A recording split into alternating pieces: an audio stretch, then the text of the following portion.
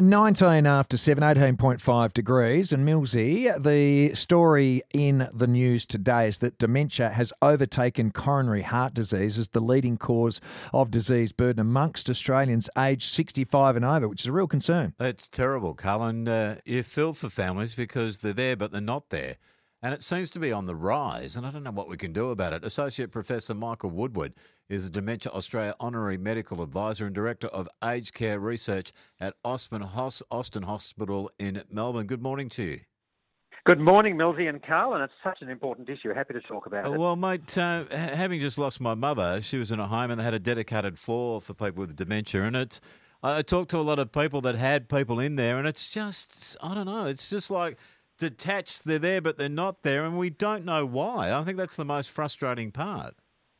Well, that's the end stage. That's the severe dementia stage. But there's a long time before then. And really what we want to try and do is reduce the amount of suffering, the amount of burden that dementia causes. So it's a little bit, I think, disturbing that it's now becoming the second highest cause of disease burden. It's overtaken cardiovascular disease in Australia. That's a very important change and something we must address. My best mate's mum got it, and to his credit, her husband looks after her, but his life has changed immensely because he's virtually a full-time carer.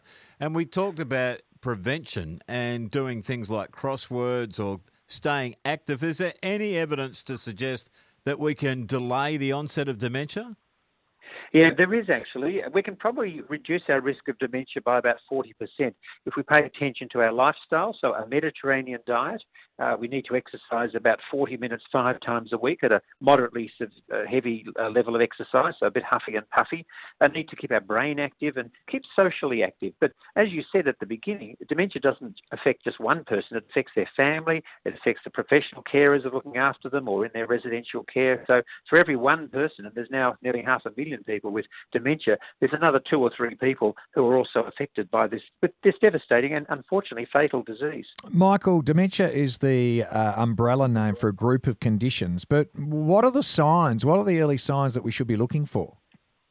Yes, well, dementia, as I said, is the end stage. So in the early stages, we have problems usually with our memory, but not just occasionally forgetting where you've left your keys, but every day you're forgetting what you did 5 minutes ago or what you had for dinner last night, or you're forgetting to turn the tap off or the light off, or you might be forgetting names or words. These become significant, and that's the time to speak to our GP or indeed to have a look at the Dementia Australia website, which is very helpful here. So I wouldn't be too concerned about minor changes, but when they become regular, then we should start to be a little concerned.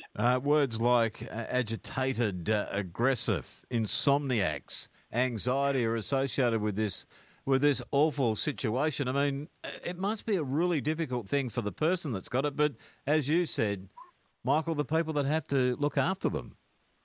Look, absolutely, and those words are probably better used to describe the more severe stages of dementia. In the early stages, there can be mild changes in behaviour, but generally most of the changes are in our memory. And then as the disease progresses over 5, 10, 15 years, we progressively lose our ability to care for ourselves, to choose the right clothes, to set the temperature on the shower, to use our iPhone, the bank, etc. Well, mate, I wish you well in search for it, because there's a lot of people out there that are impacted, as you said, and hopefully we can find some resolution to getting rid of dementia in our community before we die. At least we appreciate your time.